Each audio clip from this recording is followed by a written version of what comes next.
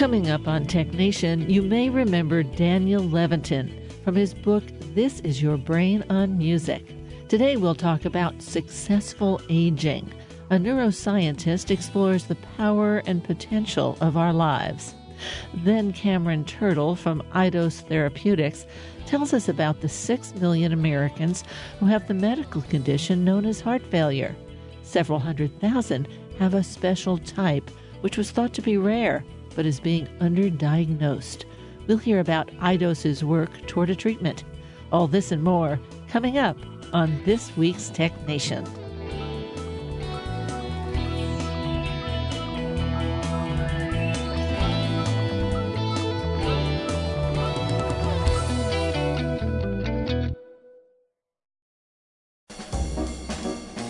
Let's Take 5 with Moira Gunn. This is 5 Minutes.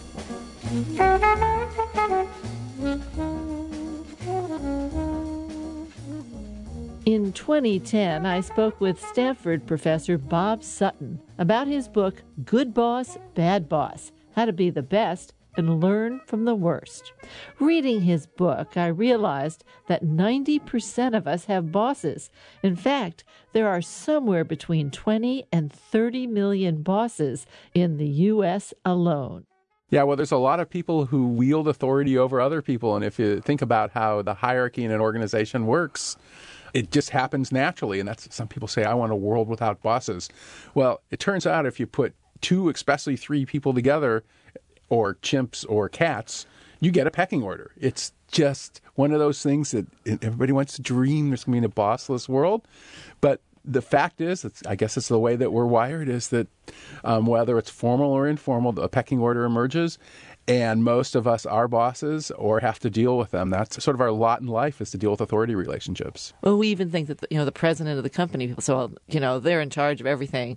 They have to report to a board of directors. They have to report to the board of directors, yeah. And so everybody's got a boss. And managing boards is its own special sort of weird little thing. Yeah. But speaking of CEOs, and I don't know exactly where we're going, but one of the things that's actually sort of cool, there's some research coming out showing that they matter some, but what really matters is sort of like the bosses they breed and create, especially their top management team. So even in that case, your spawn is what's important. Your spawn, I love that. We've just had a major shakeup at a big technology firm, Hewlett-Packard. Right. A president and CEO who had done remarkable things in the years he was there, did a lot for this company. Mark Hurd, out on his keister. Yeah, so that's interesting. And in fact, so the story about Mark Hurd, who is CEO of Hewlett-Packard, which is the largest seller of personal computers in the world. And Mark, under his leadership, did a fantastic job of cutting costs, slashing costs through layoffs and other cost reduction. So they're incredibly profitable, leading PC maker, leading printer maker. So the numbers look great. But somewhere along the line, there was a little scandal. And we can't tell exactly what happened because some money was paid where there was a woman who accused him of sexual harassment and got a bunch of money from him. And somewhere along the line, he did something that he even admitted was unethical with his expense account to cover dinners and stuff with her. So he got fired somewhere in the process. And any of us who've been involved in the backstage of a firing, not necessarily a CEO, there's the stuff that people can say and there's stuff they can't say. So there's more. It's got to be more. It's got to be more. Nobody knows what happened. But the interesting thing about Mark Hurd from the perspective of power for any boss, ranging from a first-line supervisor to a CEO, is there's something called power poisoning you really got to be careful of. We've got a couple hundred academic studies that show that when you give people positions of power, 3 things happen to them. They become more focused on their own needs. They become less focused on the needs of others, and they act like the rules don't apply to them. And I suspect that it all happened. And the more famous, so Mark Hurd, much ballyhooed, very powerful. The inside reports I have from HP, quite a severe jerk. In fact, the argument was he kept hiring and breeding mini-marks, they called them, who were, so there might have been some of that going on, but why he got fired, we can't really know because there's so many non-disclosures and so much money obviously passed hands. The thing that happened to Mark Hurd is something that every supervisor at every level has to be careful of. this really consistent thing of power poisoning that it goes to your head. You don't realize it's happening to you. It's amazing how clueless and oblivious it makes you. And then on sort of the other side of this, and this is, if there's a main point, the main point of good boss, bad boss is this is happening to you while the best bosses are actually people who found ways to overcome that so they can be in tune with the people they lead, which is not an easy thing to do. You've been listening to a 2010 TechNation interview with Stanford professor Bob Sutton about his book, Good Boss, Bad Boss. He continues to be a Stanford professor, and the name of his latest book, well, we can't actually tell you the name of his latest book on air, but the subtitle is How to Deal with People Who Treat You Like Dirt. I'm Moira Gunn.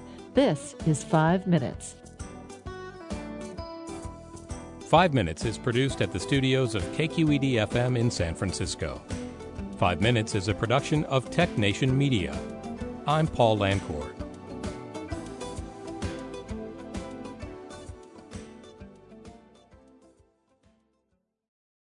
From San Francisco, I'm Moira Gunn, and this is TechNation.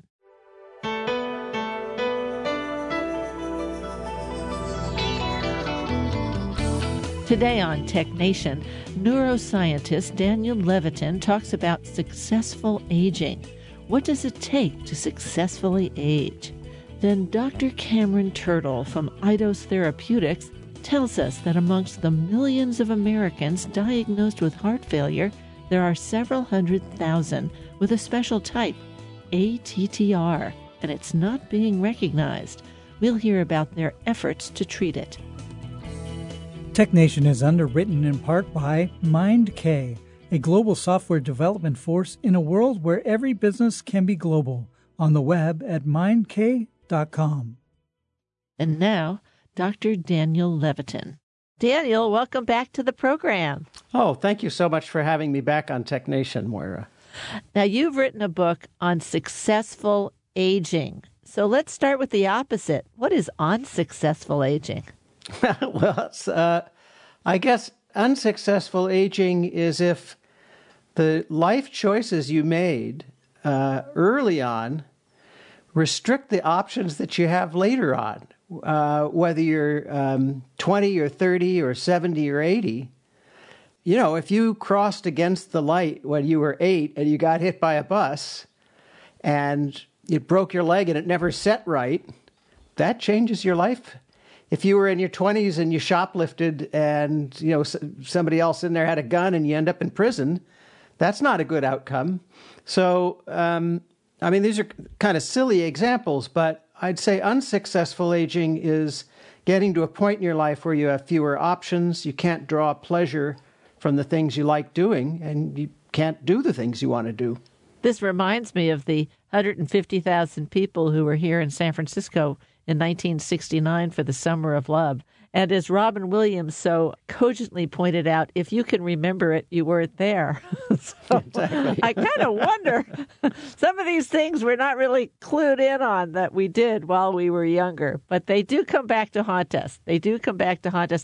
You identify two overarching factors which affect how we age. One, we can easily recognize our responses to stimuli in our environment, shifts in our individual habits. But the other one, which you were just talking about, says the confluence of a number of factors back to our childhoods. We were talking about decisions you made probably as a teenager on. What about before then? Are there characteristics of a child's personality or circumstance that they live in that might affect their successful aging? Well, I think of your lifespan as resting on a tripod, a three-legged stool, and one of the legs is genetics. The other is the environment that you're raised in, including your culture. And the third is just random chance, stuff that happens to you that's unpredictable and out of your control. You know, random things happen. And the genetics part and the environment and the random chance all influence brain development. I'm not calling that a fourth leg of the stool because all three of them help influence the way your brain develops. And so some of us have good genes. We talk about that. And what does that mean? Well, it means they encode for proteins that give you brain structures that may be more beneficial for certain things. But if you don't have the right environment, culture, education, opportunity, you may never have an opportunity, a chance to exercise those brain structures or use them. And yet, our personalities, part of that, a good part of that is inherited. Are some of us just destined to be curmudgeons? There probably is a set of alleles for curmudgeonliness. But the thing about genetics is that, of course, except in rare and unusual cases, it's not a prescription. It's not definitive. It's not deterministic. It's a kind of predisposition. And, of course, you can overcome it with positive attitude, with trying to deliberately change the way you react to the world. It's getting back to the summer of '69. One of the sayings that came out of there, San Francisco, the hippie movement was, well, you can't control what life throws at you, but you can control how you react to it. Well, not only do we age, life changes, culture changes, societies change. And you write, society and employers are awakening to the Eastern idea that the elderly may not only be of some value, but of superior value. I guess we can only hope. Is that true? Well, if you look at indigenous cultures of North America and other countries, and you look at Eastern cultures such as Japan, which has the largest number of centenarians in the world, they venerate the elderly. Now, I'm not going to quibble about what you call older versus old versus elderly, but it's clear that some cultures value older adults, whether it's for their what they call wisdom or guidance. It's even a Judeo-Christian ideal from the Ten Commandments, honor thy father and mother. But we don't really practice it in modern industrialized society. We expect people to get out of the way when they're a certain age, making room for younger people. And really, Moira, the societal narrative, I wrote the book because I wanted to change the narrative. The narrative is that old people are doddering and forgetful and not with it. And although there are certainly some older people like that, it's not the rule. They are superior at some things. I think the idea that we can paint a different pastiche, if you will, of who everyone is at what age. It's like people got to 60, and then it's like after that, it's just one big flat plane. Yeah, I think part of that societal narrative comes from the way it used to be 50 years ago. When my grandfather was 62, I'm 63 now. So when he was 63, he was not in particularly good health. He was born in 1901. He lived through the Depression. He didn't have a good diet for some of his growing up. He actually had to camp out in Golden Gate Park for a year after the earthquake when he was 5 years old. And he had smoked almost all his life. He was a doctor. Even doctors were smoking in the 40s and 50s. It was seen as healthful. So, yeah, in the 1960s, if you were 60, that was kind of old. But you've heard the saying, 80 is the new 60. We've lived healthier lives, most of us, and it's prepared us to be older in a chronological sense, but not necessarily a biological one. It's important to distinguish the two. Chronological age is how long you've been on the planet, but biological age is the wear and tear on your body. I have to say that one of the points you make is that you're successfully aging, you feel better, all of these things, if you have meaningful work, not just, I keep busy, I do my little thing. No, you have meaningful work. Like you could be, say, President of the United States or Director of the National Institute of Allergy and Infectious Diseases at 78 and 80, respectively. I'm obviously talking about Biden and Fauci. They don't look like, you can see that they're aging physically, but they don't seem like they're aging in what they're doing. Yeah, and so I think people like that and other people that I write about in the book can help change the story because, again, That story about how older adults are not as capable as younger ones is based on a 50-year-old false notion that's not supported by science. So sure, you've got Biden and Fauci, Julia Hurricane Hawkins. You must tell everyone who Julia Hurricane Hawkins is. She's my new hero. She's a retired school teacher from Baton Rouge, Louisiana, 104 years old, a competitive runner who took 2 gold medals in last year's senior games.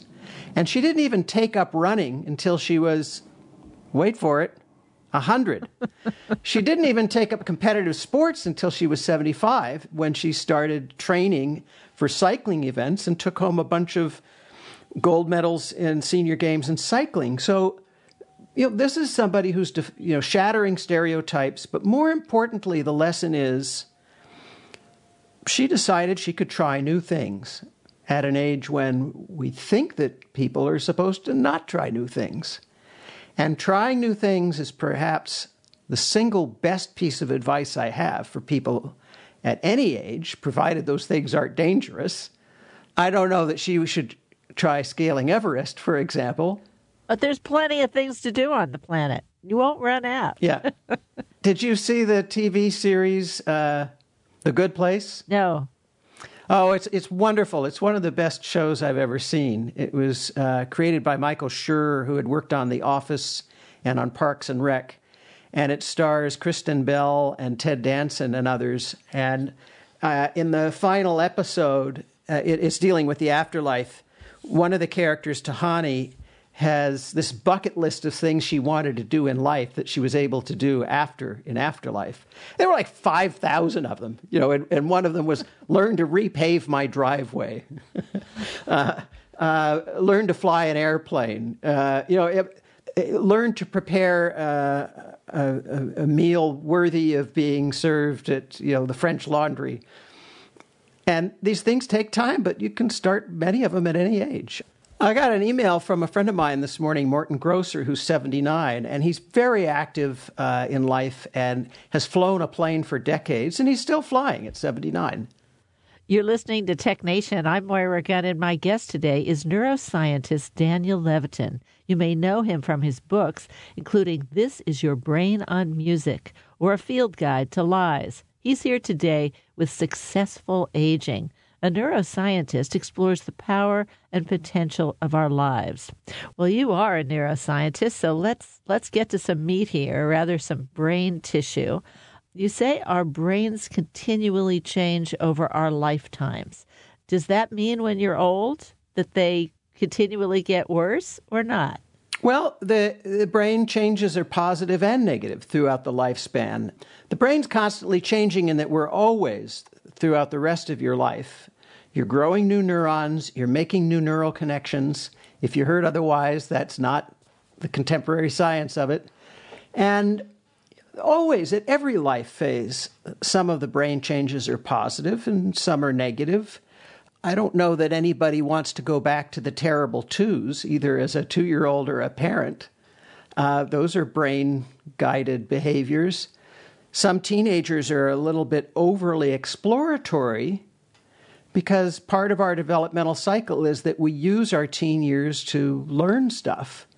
And we get, that decade is marked by, roughly the decade between 13 and 23, is marked by increases in dopamine production, which had other chemicals that spur you to want to take risks, to learn new things. Of course, that's why some teenagers get themselves into trouble. They're taking too many. But to focus on the other end of life, with every decade after 40, your reaction time's slow. It just takes longer to think of things and retrieve words. A simple experiment like holding a pencil or a pen in your hand and opening your grip and then letting it drop and seeing if you can catch it. A younger person can catch it faster than an older person. And then there's shrinkage. The brain actually shrinks after a certain age, depending on the person.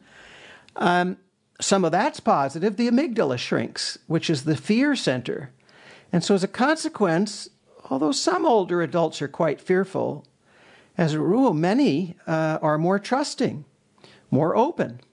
They are more relaxed because that fear center is not as big. There are other neurochemical and neurostructural changes that cause older adults to be better decision makers, better predictors of a variety of outcomes based on pattern matching, but they're worse at thinking quickly. I remember years ago, I interviewed the well-known neuroscientist Marion Cleaves Diamond, and she was talking about as you got older, you could actually increase your brain capacity after 40. Absolutely. And I told her that I'm increasing my brain capacity right now just by talking to you. No charge. But I was telling her that I had to read, as part of this show, I had to probably read 50 books a year that I would not have chosen to read for pleasure. Didn't mean what I was talking about. Certainly not mine. Never your book, yeah. And when I told her this, that I was reading these books to prepare interviews, she had this excited utterance. She goes, "You should pay them." Okay. This is really healthy. Okay. Not the guests. Oh.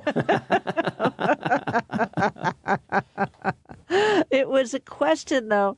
It was a real sort of enlightenment kind of thing to say, well, what is it you do that exercises your brain? I mean, in truth, we're very oriented to well, you're going to the gym, are you walking, are you doing all these sort of prescribed activities? But we don't have a sort of a culturally prescribed cultural activity of exercising your brain. No, we don't. But, anything that you do that's new adds new neural pathways and increases your cognitive resilience, as well as giving you a kind of neural protection. Think of it as a weightlifter who can bench press 300 pounds. Even on a bad day, isn't going to have much trouble with 50. So if you're exercising your brain all your life, you're building up the equivalent of of this is cognitive reserve, so that if you start to slow down, you and the people around you are less likely to notice it. And in fact, although we can't actually stave off Alzheimer's yet, we can stave off the symptoms of it so that you might have it and it might not show up as early. Okay, let's get down to the big five. Everybody take stock here. It's extroversion, agreeableness, conscientiousness, emotional stability, and openness. Now let's talk about those things, about what's good for successful aging and what isn't. Let's start with extroversion. Well, so just by way of background, this is the so-called Big Five personality structure. My mentor, Lou Goldberg, was one of the founders of it.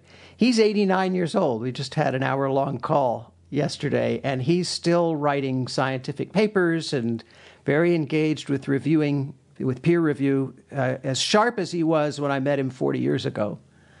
And the idea is that of the thousands of different ways that humans differ from one another, we can classify them into five broad categories. Now, it doesn't mean there's only five kinds of people. That's not what we're saying. But we're saying that these traits tend to cluster. So extroversion, outgoingness, talkability, and the opposites, introversion, shyness, reticence, comfort level of walking into a room with new people, comfort level of taking a stage. This is a cluster of things that are different, some in subtle ways, some in not. And extroverted people, and with any of these, you could have too much. Somebody who's too extroverted is kind of boorish and no fun to be around because they take all the air out of a room, They have to be the center of attention. But if you get it just right, you're comfortable meeting new people and meeting people of different cultures, different backgrounds, different ages. And Moira, that's one of the most powerful things you can do for the aging brain, in particular, to have what you and I are doing right now is the most cognitively complex activity we know of. More complex than brain surgery, being a concert pianist, sending a rocket to the moon. Having a conversation with somebody who has a different background and who is relatively new to you is neuroprotective. And when you're younger and you do it, it opens up your world to all kinds of different cultures and ideas. And I'd argue with you, except the next item is of the big five is agreeableness. And I want to be agreeable, right? Well, again, too much agreeableness is wishy-washiness. You don't have your own opinion. You just do what everybody says to do. You might go along with the crowd and break a law or something if you were too agreeable. But disagreeableness is kind of a social turnoff in the extreme. And, there are nuances. You and I can disagree, and it makes for a better conversation. Certainly in art, if I'm playing music with a group of musicians, we may have disagreements about the way to play a song. And if somebody's really disagreeable and only wants to do it their way, well, that can be good if they're Sting or David Bowie and they've got or Prince, and they've got a very clear idea of what they want, and they're probably right. But not always. If it's just somebody who's a hired gun, I've seen a lot of musicians get fired because they were just hired to come in and do a job, and they wouldn't do what was required by the person who wrote the song. Too disagreeable. Too disagreeable. Now, here's one that not everybody, I think, will understand right away. Conscientiousness. I love this one. Conscientiousness is a cluster of traits that has to do with stick-to-itiveness, reliability, dependability, doing what you say you'll do, being organized and orderly, systematic, planful, rule-abiding, following laws. You're not crossing the light. You're not crossing the street against the light, not breaking laws in such an egregious way that you end up in prison. It turns out that conscientiousness is the single most important factor, more than anything else, more than environment, culture, genetics, to predict how well you're going to do at any age, how happy you're going to be, how fulfilling your relationships will be, overall life satisfaction, health. Conscientiousness is the big one. I'm speaking with neuroscientist Daniel Levitin about his book, Successful Aging. A neuroscientist explores the power and potential of our lives. We'll talk more after a break.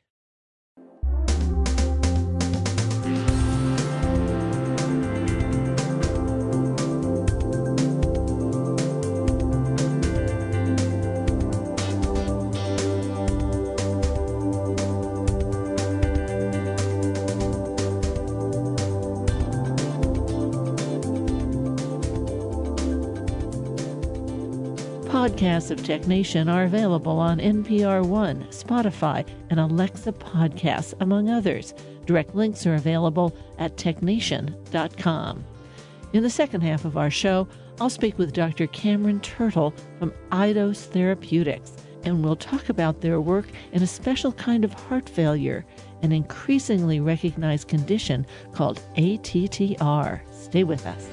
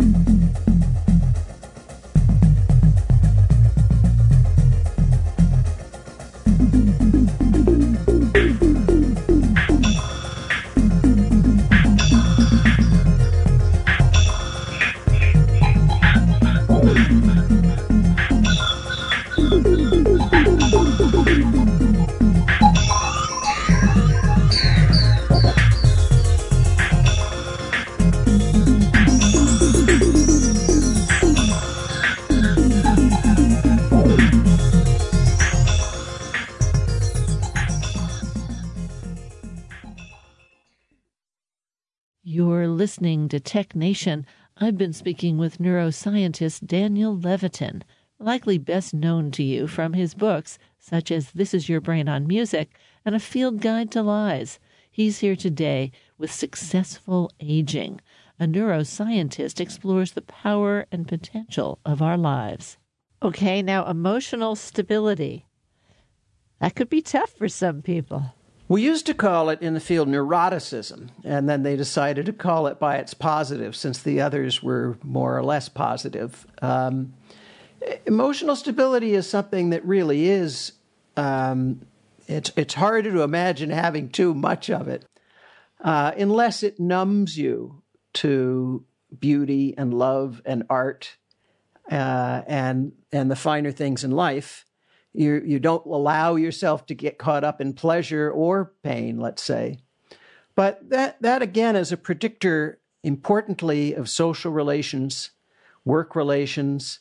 Look at Carrie Matheson in Homeland, the character played by Claire Danes. She's an emotional wreck, not in control of her emotions, and she leaves a path of destruction in her wake. She's still effective at her job, but how much more effective could she be if she was more emotionally stable? I think of a friend of mine who, a member of their family was pretty emotionally unstable, but was extremely successful. And she used to say, you just never know who's going to walk in the door. It's the same guy physically, but they could be up, down, mad, whatever. All the emotions were always out, or he was tired. You know, they said this about Stan Getz, that he was a great bunch of guys. There you go. There you go. So, but the great saxophone player who spent a lot of time in San Francisco. Actually, you've been talking about the last one all through the first four, and that's the openness. Yeah, openness to experience, curiosity. These are all things, again, too much curiosity, as we know, killed the cat. The Darwin Awards are full of people who were overly curious, like the German middle-aged man who decided he wanted to see how hand grenades worked. And so he had found one, and he put it in his vise, and he was gingerly sawing it open to see what was inside, and it exploded, and it killed him. That's a little too much curiosity and openness, I would say. Yeah, you just don't want to get in trouble. Yeah. You know? There's a lot. You've been in trouble before. You don't need any more trouble. I don't think so. But in general, curiosity is a good thing and a very important quality to start nurturing at a young age. And if you didn't have it natively or at a younger age, a crucial quality when you're older to develop. I talk to a lot of life hackers in their 20s, and they say, well, what can I do so that I'll be better in my 30s or get a competitive edge? Especially Silicon Valley life hackers, the kind of people who listen to Tech Nation, of course. They're trying to optimize their brains. And I mean, conscientiousness is important, but for success in the business world, in innovation, in academia, in technology, cultivating a sense of curiosity and wonder is crucial. It creates new pathways. You're always the most interesting person at a party or in a meeting if you're curious about other people rather than try to talk about yourself. It's interesting that you mentioned Silicon Valley because of the many things you talk about in the book. One is the young people in Silicon Valley that I know that really want to increase their performance, and they've gotten into trouble with something we call microdosing. Let's go there. All right. Well, there is some evidence that some chemical substances can enhance cognition, and there's a wide range of these so-called smart drugs. The vast majority of them are just quackery and pseudoscience and bunk and somebody trying to make a buck. But there are a few that have been reliably shown to be cognitive enhancers. They don't work for everybody. The classic one from our generation is methylphenidate, which was known under the brand name Ritalin. A more modern version of that is modafinil, brand name Provigil. which can be a cognitive enhancer, originally developed as a narcolepsy drug, and to help fighter pilots in the Iraq War to be able to fly 12 or 14 hours and still be fresh when they get there. But interestingly, it's not a stimulant. They don't really understand the mechanism of action, unlike Adderall or straight amphetamines, which are stimulants. The dangers are twofold here, which is that we don't have long-term studies on the kind of, it's recreational use. I mean, sure, it's got a business purpose. You're trying to get a competitive edge. But normally these drugs are made for people with serious medical conditions. And we don't have enough evidence about what the effects will be if rather than simply trying to restore your neurochemistry to its normal biological levels, you're trying to boost them. We just don't know. Now, of course, they're microdosing LSD and ketamine and all other kinds of drugs. And again, a lot of evidence that those are helpful, the psychedelics. Michael Pollan wrote a fantastic book about it. And so when his book came out, we talked about it. The science is certainly behind it for the cognitive enhancement. Long term, we don't know. Now, of course, I said there were two problems. The second problem is ethical. If you and I are both wearing glasses, the glasses are a cognitive enhancement. Let's be honest. They help us to read. And at some point, I'll get hearing aids, and those will be cognitive enhancing. Where do you draw the line is the ethical question. If you had attention deficit disorder and disordered neural firing and Ritalin helped, that seems like it's creating an even playing field. If you don't have it and it gives you a boost, is it fair? I'm not an ethicist, but I know enough to raise the question. What do you think? All's fair in love and me. That's as far as I'm going to go. I have to tell you that I've got about 6 more questions, and these were just the beginning. There's so many topics you cover. So thank you for being on, Dan, and I hope you come back and speak with me again. Oh, I'd be delighted, of course.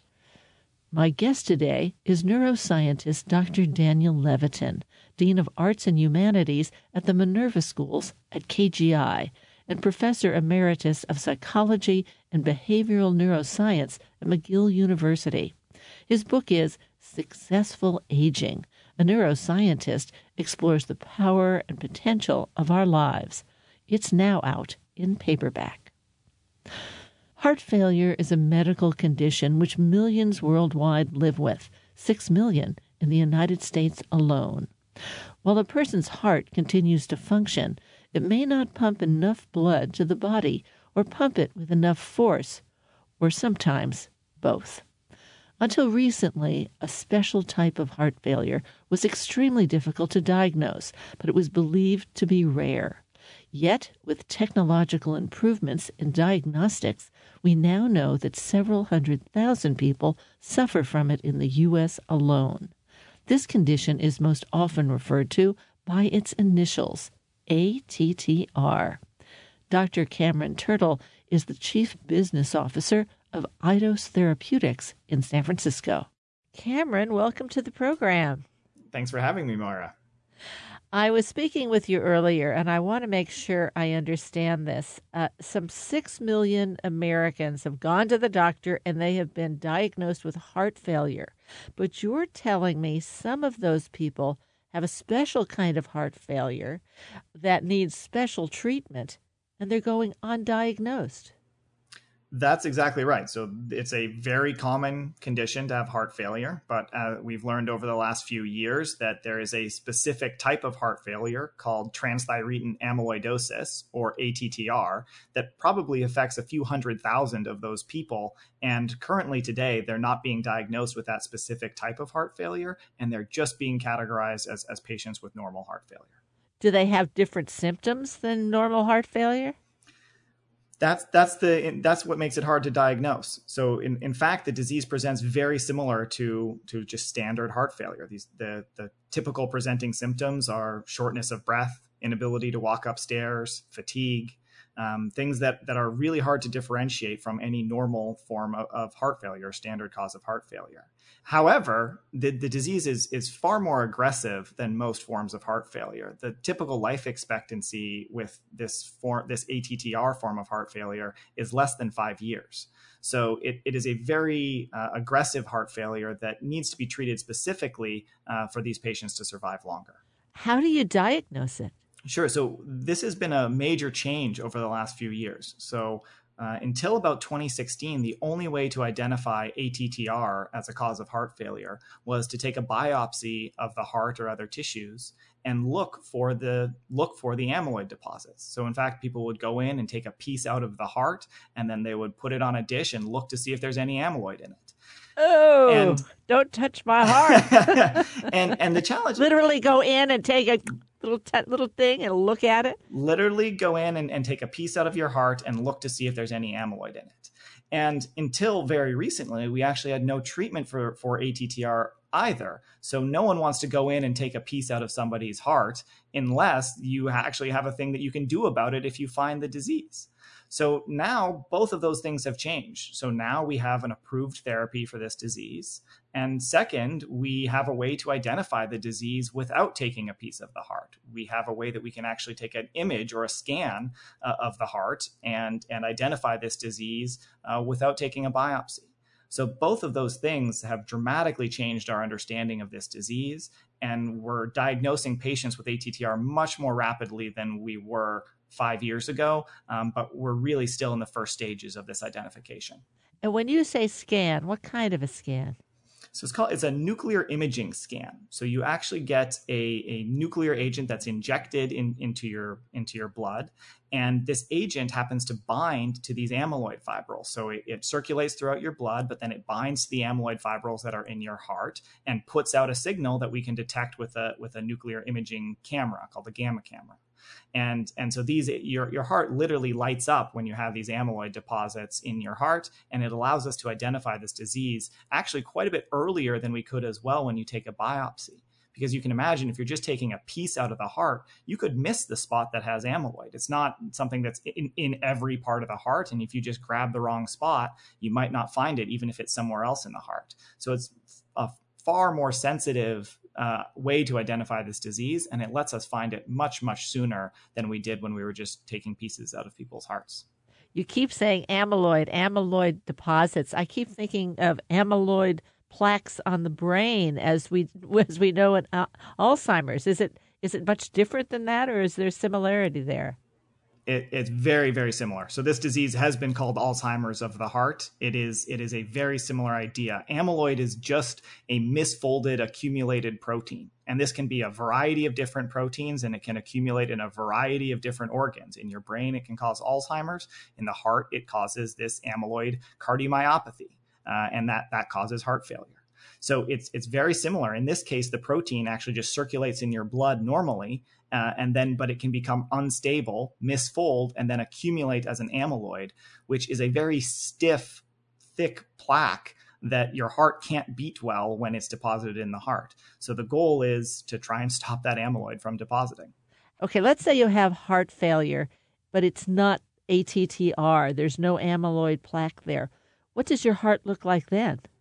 So there's a whole different ranges of heart failure. And I think that's what's really interesting today is we're starting to understand that heart failure is not one thing. There's not 6 million people with the identical same heart failure. Some people have amyloid. Some people have mutations in the proteins that actually contract in the heart, and that causes the heart to develop heart failure. Other people have long-term hypertension. They have high blood pressure their entire life, and that causes a different type of heart failure.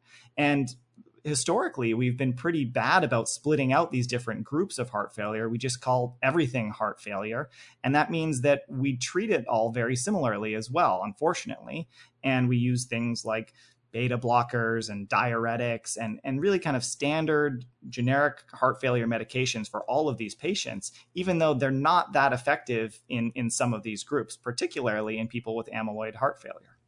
Okay, so if you have ATTR and you're getting all the standard prescriptions, is it just ineffective, or is it still have some benefit, or is it actually bad? In some cases, in the two drugs I mentioned, diuretics and beta blockers, can be good. And some people do get pacemakers implanted as well to help the heart beat on time normally.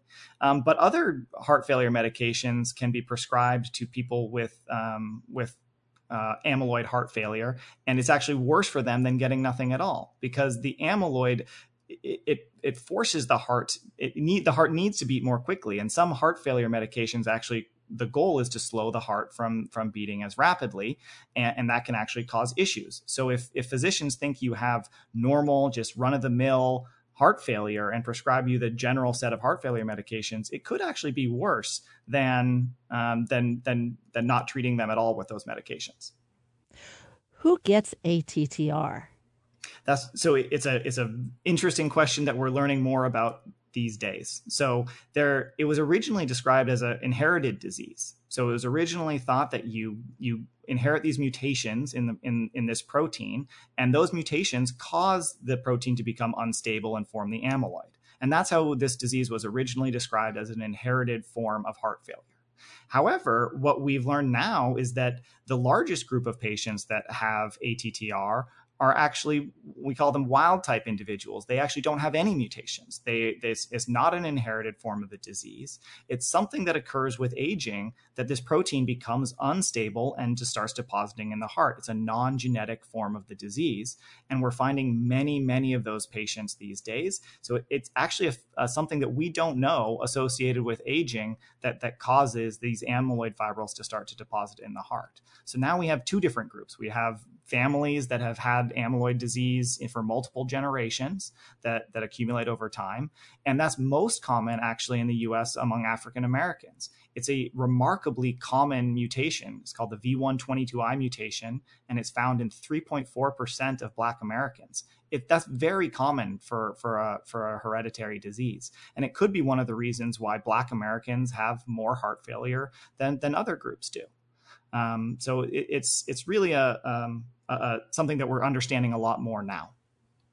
So you said earlier that there was no standard of care. There was no prescription for what you could do. Has that changed? That's right. So actually, about a year and a half ago now, the first drug was approved to treat ATTR cardiomyopathy, so the heart failure due to amyloid accumulation.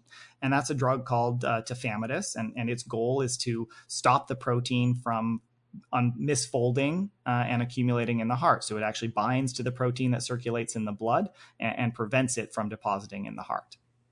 And Eidos is also working in this area. What's the treatment you're looking at? That's right. So we actually worked with researchers that were at Stanford University who identified a drug that could mimic a mutation that occurs in this protein that stabilizes the protein dramatically in the blood. So it is a drug that can be taken orally, and it binds to this protein in the blood and prevents the protein from depositing. So this is something that hopefully we can find at individuals who are at the earlier stages of this disease and give them this medication, and it will stop the amyloid from depositing in their heart and hopefully stop the progression of their heart failure. You're pretty far along in testing this drug. You're already through phase 2. Your phase 3, the final phase, is underway. But let's start with phase 2. What did you do for phase 2? How did you test this drug? Sure. So in the phase 2 study, we recruited about 50 patients with ATTR, heart failure. And we gave them our drug, acoramidis, for they've actually been on the drug for over 2.5 years now. So those individuals have been taking this drug for 2.5 years. And what we observed is that in that study, those patients saw near complete stabilization of this protein. So the protein that misfolds and deposits in the heart, we could show that the patients that were taking our drug, that protein was stable and it wasn't progressing to deposit in the heart. We also saw that their disease, when we measured a variety of factors that measure the progression of heart failure, and see that these patients were relatively stable. They weren't getting worse. And in a disease that the typical life expectancy is between 3 to 5 years, now that we're out 30 plus months with treatment in these patients, it's pretty remarkable to see this type of result. And so some of the patients were on placebo, and so their disease progressed?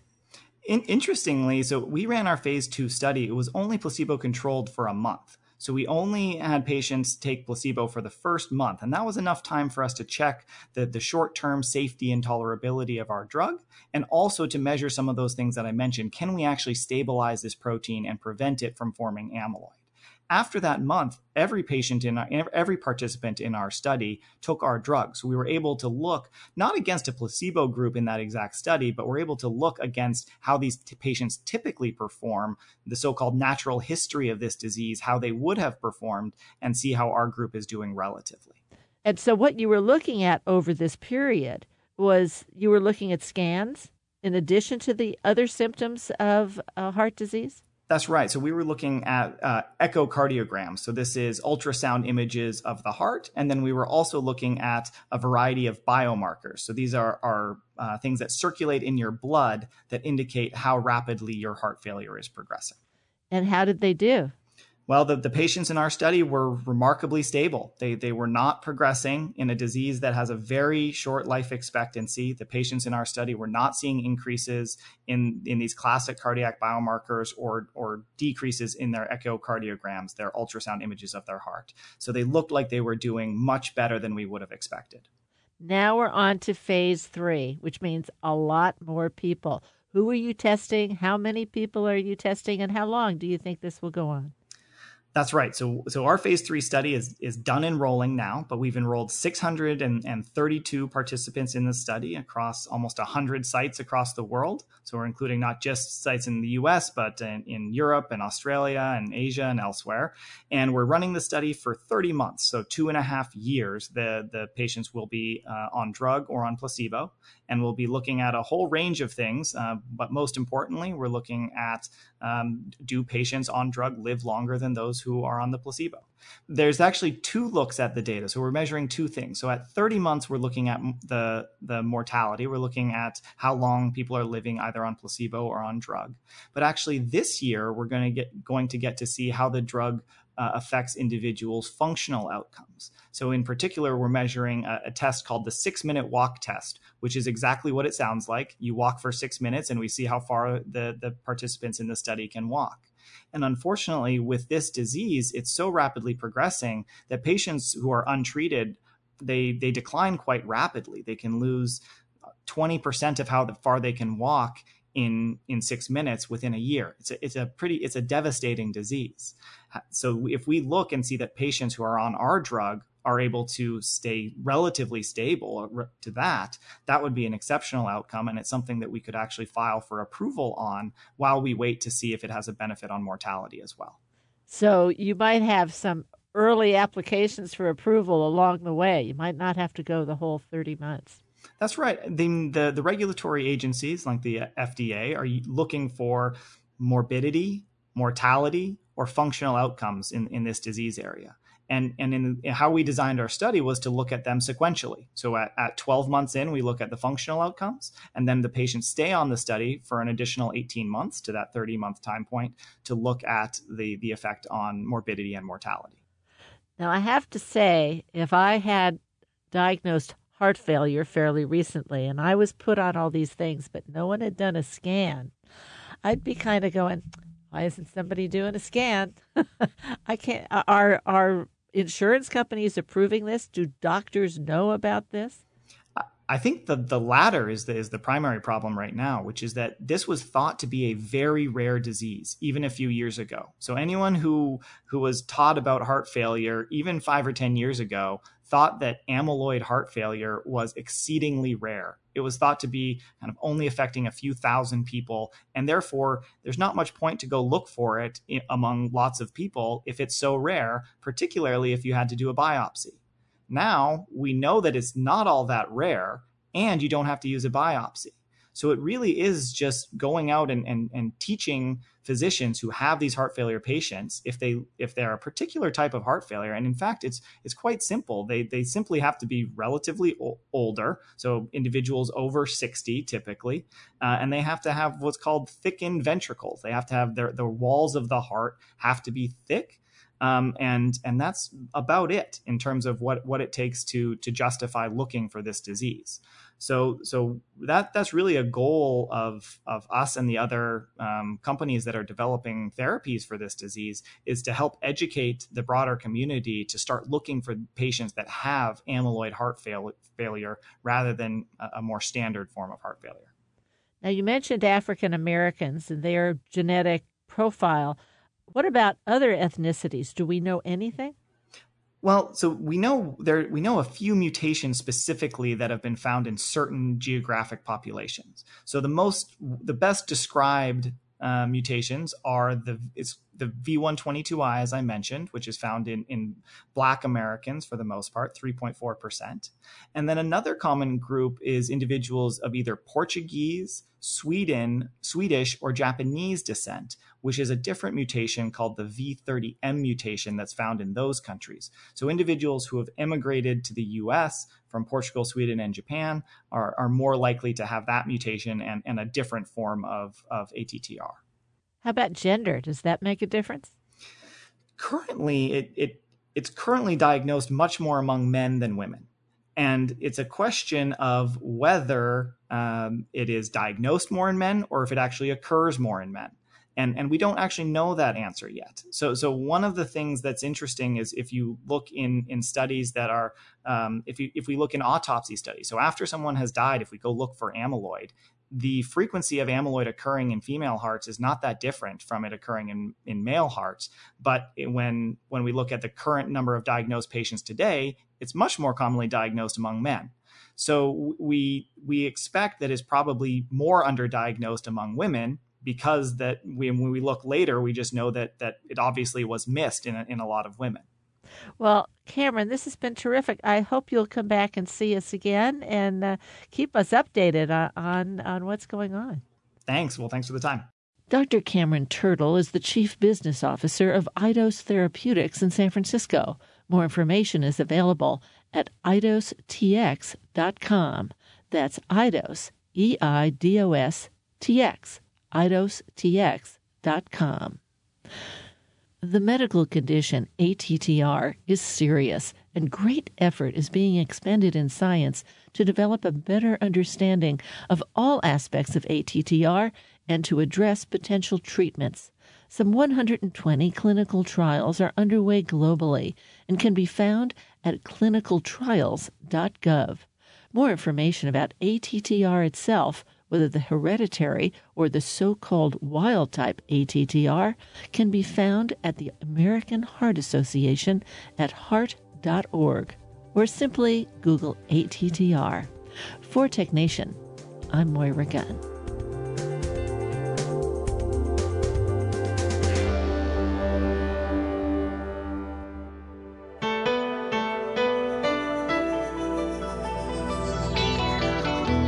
TechNation and its regular segment BioTechNation are produced at the studios of KQED-FM in San Francisco. Executive producer is Matt Gardner. The director of technical production is Monty Carlos. And audio engineers include Howard Gelman, Seal Muller, and Larry Upton. Our theme music was composed by Ann Nachtrieb-Zessiger and Robert Powell, with title creation provided by NameLab Incorporated of San Francisco. Program information and internet audio is available on the web at technation.com. TechNation and BioTechNation are productions of TechNation Media. I'm Paul Landcore.